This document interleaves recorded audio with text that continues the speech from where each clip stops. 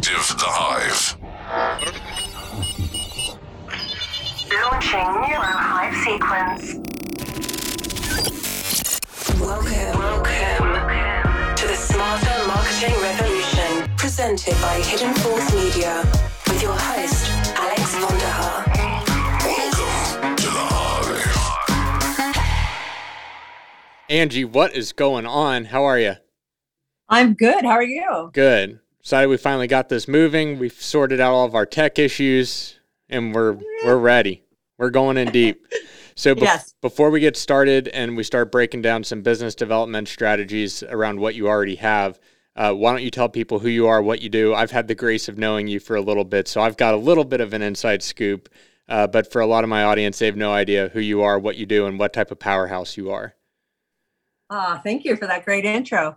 My name is Angie Manson. I'm the CEO of Elevate Addiction Services. I own and operate 2 residential treatment programs in Northern California. And we've pivoted. We also have virtual outpatient now, as well as alumni and all levels of care.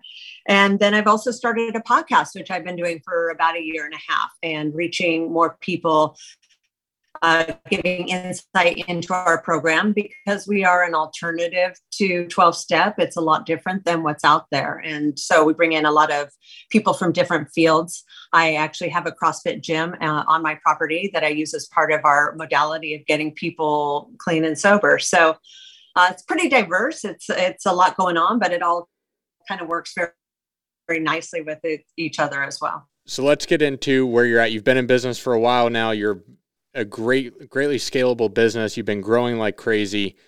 From a business development side, what is it that you think you need help with?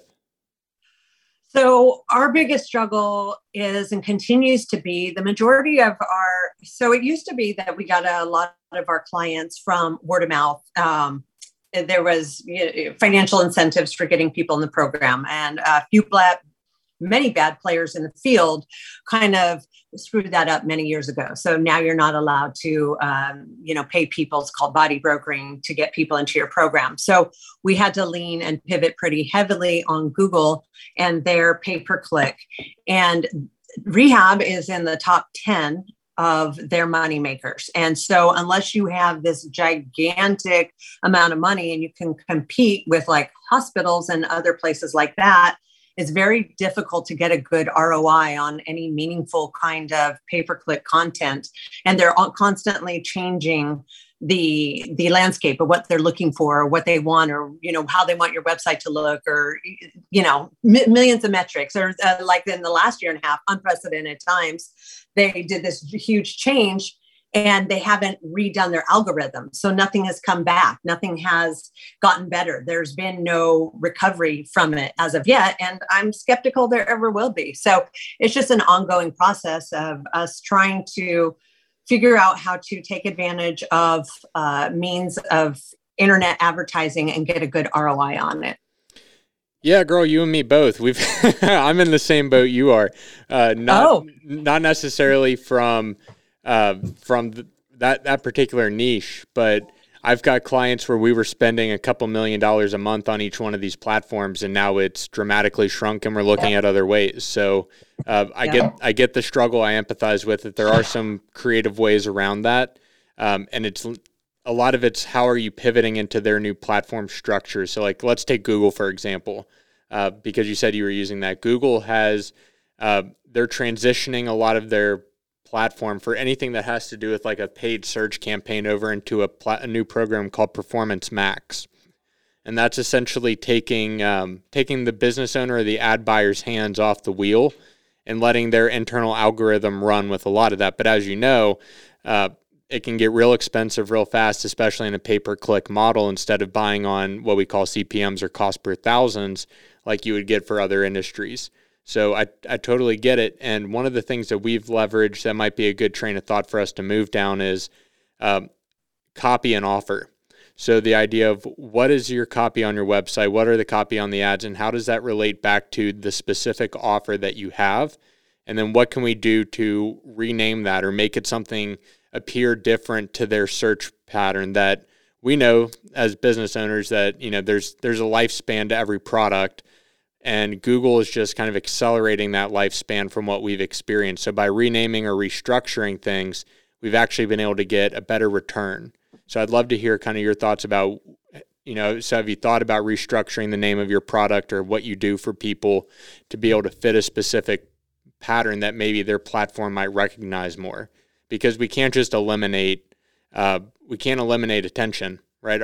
All of our businesses thrive on this need for attention, both from organic and from a paid media source in order to stay alive. Because if you're not going to pay for it, your competition is, and they're going to end up getting it, and at a cheaper rate too. Yeah. I mean, definitely changing our name's not an option. We've gone all in on our brand. Yeah, it wouldn't be from like a brand name. It would be from like what you call your product. Right. Yeah, I mean, definitely open to that. I mean, we've hired numerous sort of quote unquote experts, and I think everybody's trying to sort of, well, this was successful. I don't think anyone's cracked the code on what is success. And as far as I know, especially in this field, nobody has cracked that code of exactly what it is that Google will like and accept. And so definitely open to any ideas that you might have in regards to this area, for sure. So if everybody's going down this route and it's not performing well, could you be an early adopter into a different form of marketing than for this industry? I mean, that'd be amazing, but I certainly wouldn't want to help my competition. No, not it's definitely not at all. But does a platform that's different than Google end up making sense? I'm not saying to get rid of it, right? Like a brand search keyword campaign is always going to be a winner for most brands, right? If somebody's searching you on Google, it's super high intent. We want to make sure we're the first one showing up, just so that way we're capturing that attention and we're not losing them, even though they're searching our name. So keeping something like that in place definitely makes sense. But with the amount of ad spend that you're probably having to put towards new customer generation, are there other and more creative ways that we can leverage that are still inside of your ethical guidelines, but aren't necessarily beholden to Facebook or Google's algorithm changes? So could we do more, we call it like hand-to-hand combat almost, or more guerrilla style marketing around your business? I don't know, but I would definitely be open to that. I would love that. It's definitely not like my area of expertise, and I have, people working on it, but I think it would be awesome if there's some fresh ideas, and I'd love to try them out. So I think that might be an interesting area to explore, because if eventually businesses are going to reach a spot where they say, specifically to like Google and Facebook, you've tied my hands enough and there's nothing I can do besides just leave your platform, which is really what's starting to happen. And until they make a change, which unfortunately isn't going to be until they're financially motivated to, that's when we're going to see action. And when that day comes, right, we want to be an early adopter back to it. But so a good example, we do marketing for a commercial retirement facility, and they've got 6 different facilities all around our state, and they're in the same crowd, right? The way of marketing has become very difficult and challenging for them, not just for residents, but also getting workers. So for one of the worker campaigns, we went up and sat out a food truck and a coffee truck outside of the local nursing college so we could recruit those people, because Indeed and Google were charging us like over $300 a head just to try to get somebody in. But by leveraging a little bit of hand-to-hand combat, you could go and sit outside of one of these facilities with donuts and coffee essentially first thing in the morning when all these nurses are coming in to start learning to be a nurse. And then we can pluck them back and start getting them into our CRM and our funnel around, hey, we know you're not ready yet, but you're going to be in the next few months. Here's a great place to work. So even though that's not specifically client focused on how you're looking at this, hopefully that might spark an idea around like, hey, like maybe we can try some hand-to-hand combat in just a little bit of a different spot than where we're used to. Yeah, I mean, definitely open to a lot of that. We definitely live in interesting times where, I don't think we're going to go hang out at like the drug areas and try to pass out our cards. No, absolutely not. Safety first. Yeah. The nice thing though about your business, and I'm probably going to get a bunch of shit for saying this, is that addicts hang out with addicts, right? Like hangs out with like. So, and I know from your side too, that's typically one of the things that you try to get people away from, is this idea that it's all about your environment and all about that mental state and how do you reshape that new future for you. It really does provide an interesting idea, because then you can't necessarily go back and say, hey, like, go tell all your friends about us, right? That's that body harvesting you were talking about. Right. So, I think building a personal brand's a great way to do that. Everybody knows somebody that's affected by drug use, and especially inside of the United States. So getting a personal brand, getting a face figure out there that's powerful, that's confident, that's secure, and that what you are doing here is not just to cash a check, but is also to leave an impact on this world, I think is super valuable. Yeah, thank you. Yeah, I agree. And that's why I've been doing so much with the PR, with the podcast, with Facebook, with Instagram, just trying to reach out and try unconventional ways to reach people without having to funnel through that Google window, because it just doesn't seem to.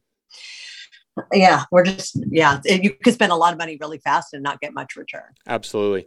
What are you doing from a storytelling perspective around success stories with clients?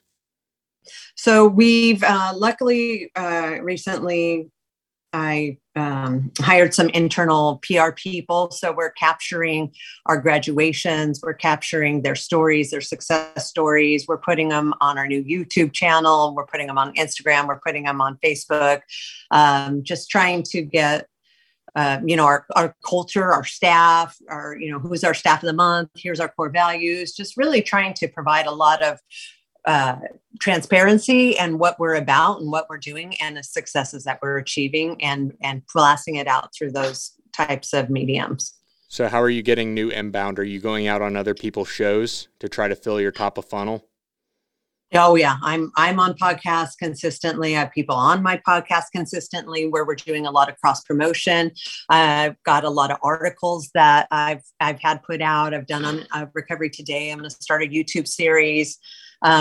Because there is that cross with CrossFit, we promote a lot of those kind of people on our shows, just trying to reach into areas where, like you said, everybody knows somebody. Everybody knows either they're affected or they've been addicted or that they are addicted or they have a kid who's addicted.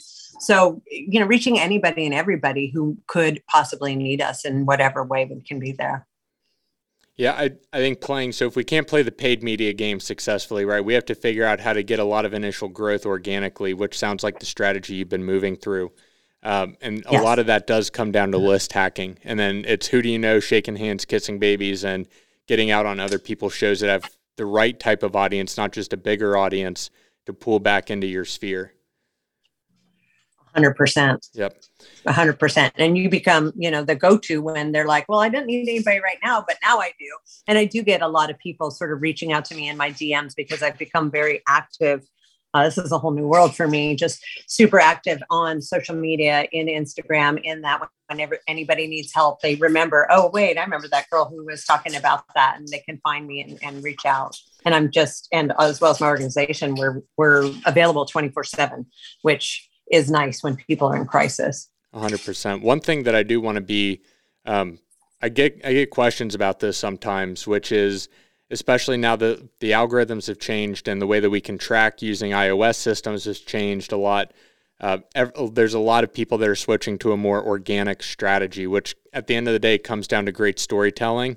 And then how do you start to create organic content that actually moves the needle? So I know we might have talked about this one other time. So if we have, feel free to stop me. But most people don't put out content with the right intention in mind. Most of the time they want to do it to try to give like unglorious amount of value or tips that make them feel better about themselves and that make them feel good for telling the world about this hidden secret, right? That's really the wrong reason to put out content for people. In order to, the true right reason from what we've been able to find and what we've done over hundreds and hundreds and hundreds of posts, not only ourselves, but with all of our clients too, is that in order to create organic content that moves the needle, you have to give your market the shifts that they need in order to exchange value with you.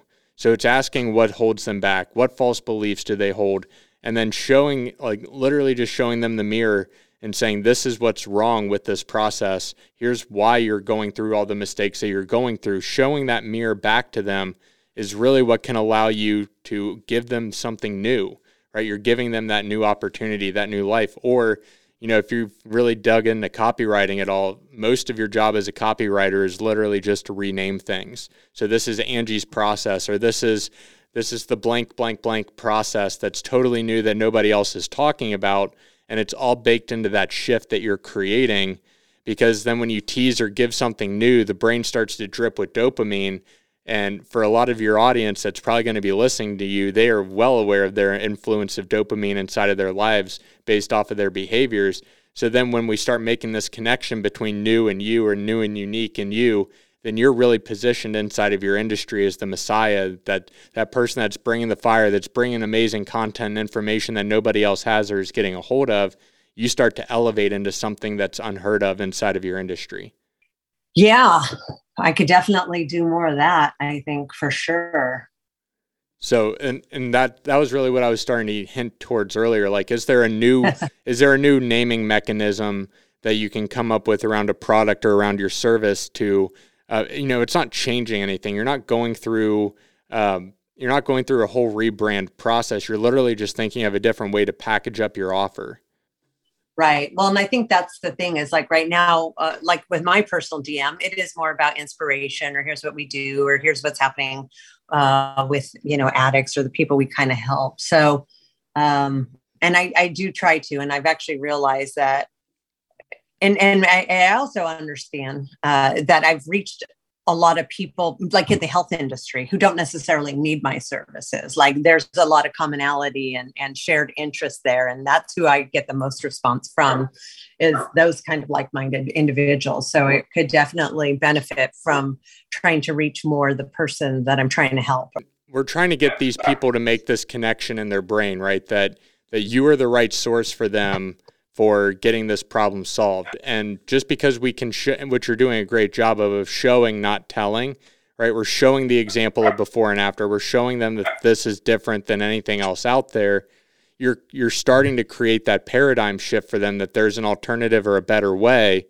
But then how are we doing that to a kick-ass call to action that's totally unique and unlike anything else? Because I think if we just say, DM me or fill out a form or do anything along those lines, we're de-escalating all that emotion that we just built up through that paradigm shift. So our call to action has to be just at that higher level, just like our paradigm shift is happening at. And when you do this, it literally unlocks things for people. And it's almost like a muscle with, like, once we get up there at that level, then you come in with the right hook and it's right there for you every time. Versus, like, we build up all this momentum with our content and then it will fall off afterwards because our call to action will not be as strong as the paradigm shift that we just had them experience. That's probably true. Yeah. Okay. Well, I'm definitely open to hearing, like, talking through what we could do better on the call to action. Because you're probably right. Like, we get a lot of like interest and hype, and wow, look at them all working out, and look at them, doing mindfulness on the hillside, and wow, look at all that cool stuff and the before and afters. But what's the call to action? That is probably where I'm lacking. You're right. So there's, so I know you're a massive reader, and you said you were going on 75 hard. So I would recommend there's a great book, and it actually comes with a workbook associated with it, which most copy books don't. It's called The Brilliance Breakthrough. It's by Eugene Schwartz, and it'll walk through step by step how to create great call to actions, as well as elevating and kind of levitating away from the rest of the noise. He talks about this idea of like our secret secondary desires, right? So people will say like, I want to earn more money, or I want to launch a business, or I want to win with stocks. But what they really want underneath all that is to feel successful. Or maybe they want to lose weight or look younger or get strong. Well, what they really want is to feel attractive. Or maybe they want to indulge in desire or treat yourself or have the best. But what they really want is to feel worth it. Right? So when we get down to these lower levels, which he calls our secondary desires, this is when we can really start to leverage strong call to actions that are unique. And that can, we spent all this time and money and marketing resource to get all that emotion built up and to drive that story. But then if the call to action's weak, we lose all of it. So I would look at that book, see what you can do to try to maybe tweak your call to action, and then run a few different tests with it, right? Like maybe for like 3 weeks, 2 weeks, you lay out the same call to action with every post, And then the next 2 weeks, you try it out with something else and just see and test. Because oftentimes, if you've got that momentum and you've got the attention, but we're not getting conversions, then we have a call to action problem, or we have a product issue. But with the testimonials and the reviews that you guys have around your business, I doubt that's the issue. Yeah. Okay. Got it. No, you're right. I feel like this is the big why. And if we could crack this code, I can actually get people to start reaching for the help they need as opposed to just being a voyeur. Yeah, I totally agree. Awesome. I would get specific. I would look at time frames, and I would look at the idea of like a challenge or a timeline associated with it is typically like what moves people initially. And then, right, the idea that I can get into like, so 75 hard is a great example, right? This idea that there's a timeline to it and that there's specific outcomes that are going to come because of the time and the pressure that I was put under, because we're touching the bottom line of something inside of that secondary desire, right? It's, so he's telling you to live healthier, to live longer, so you have more energy, you'll learn something, you'll become a master of a skill, and odds are you're going to fix what's broken in your life. But those underlying second desires are really to feel less mortal and to feel independent and to feel successful. Yeah. Right. And so productive. Like that's what I've found since I'm on it. Just amazing. All that dopamine from completing all that stuff all the time. Right. Right. So I would definitely look at, what's underneath that first initial thing. And a good exercise is just to keep asking, so what? Okay. Right. Like, so what if I get clean? So what if I live healthier? So what if I get more energy? That typically will start getting you down to that secondary desire a lot faster. Interesting. Okay. I love that. Cool. I'm writing that down. Angie, is there anything else I can help you out with? No, I just really enjoyed talking to you. I appreciate your brain and your knowledge and your compassion for helping so much. I really appreciate you. No problem. Let me know if there's anything else I can do to help you out. Okay. I definitely will. And I'll have access to this so I can re-listen to it. You sure will. Awesome. Thank you so much. And anything I can do to help you, I'm here. That's my job. I love helping. I know you do. Thank you so much. All right. Thanks.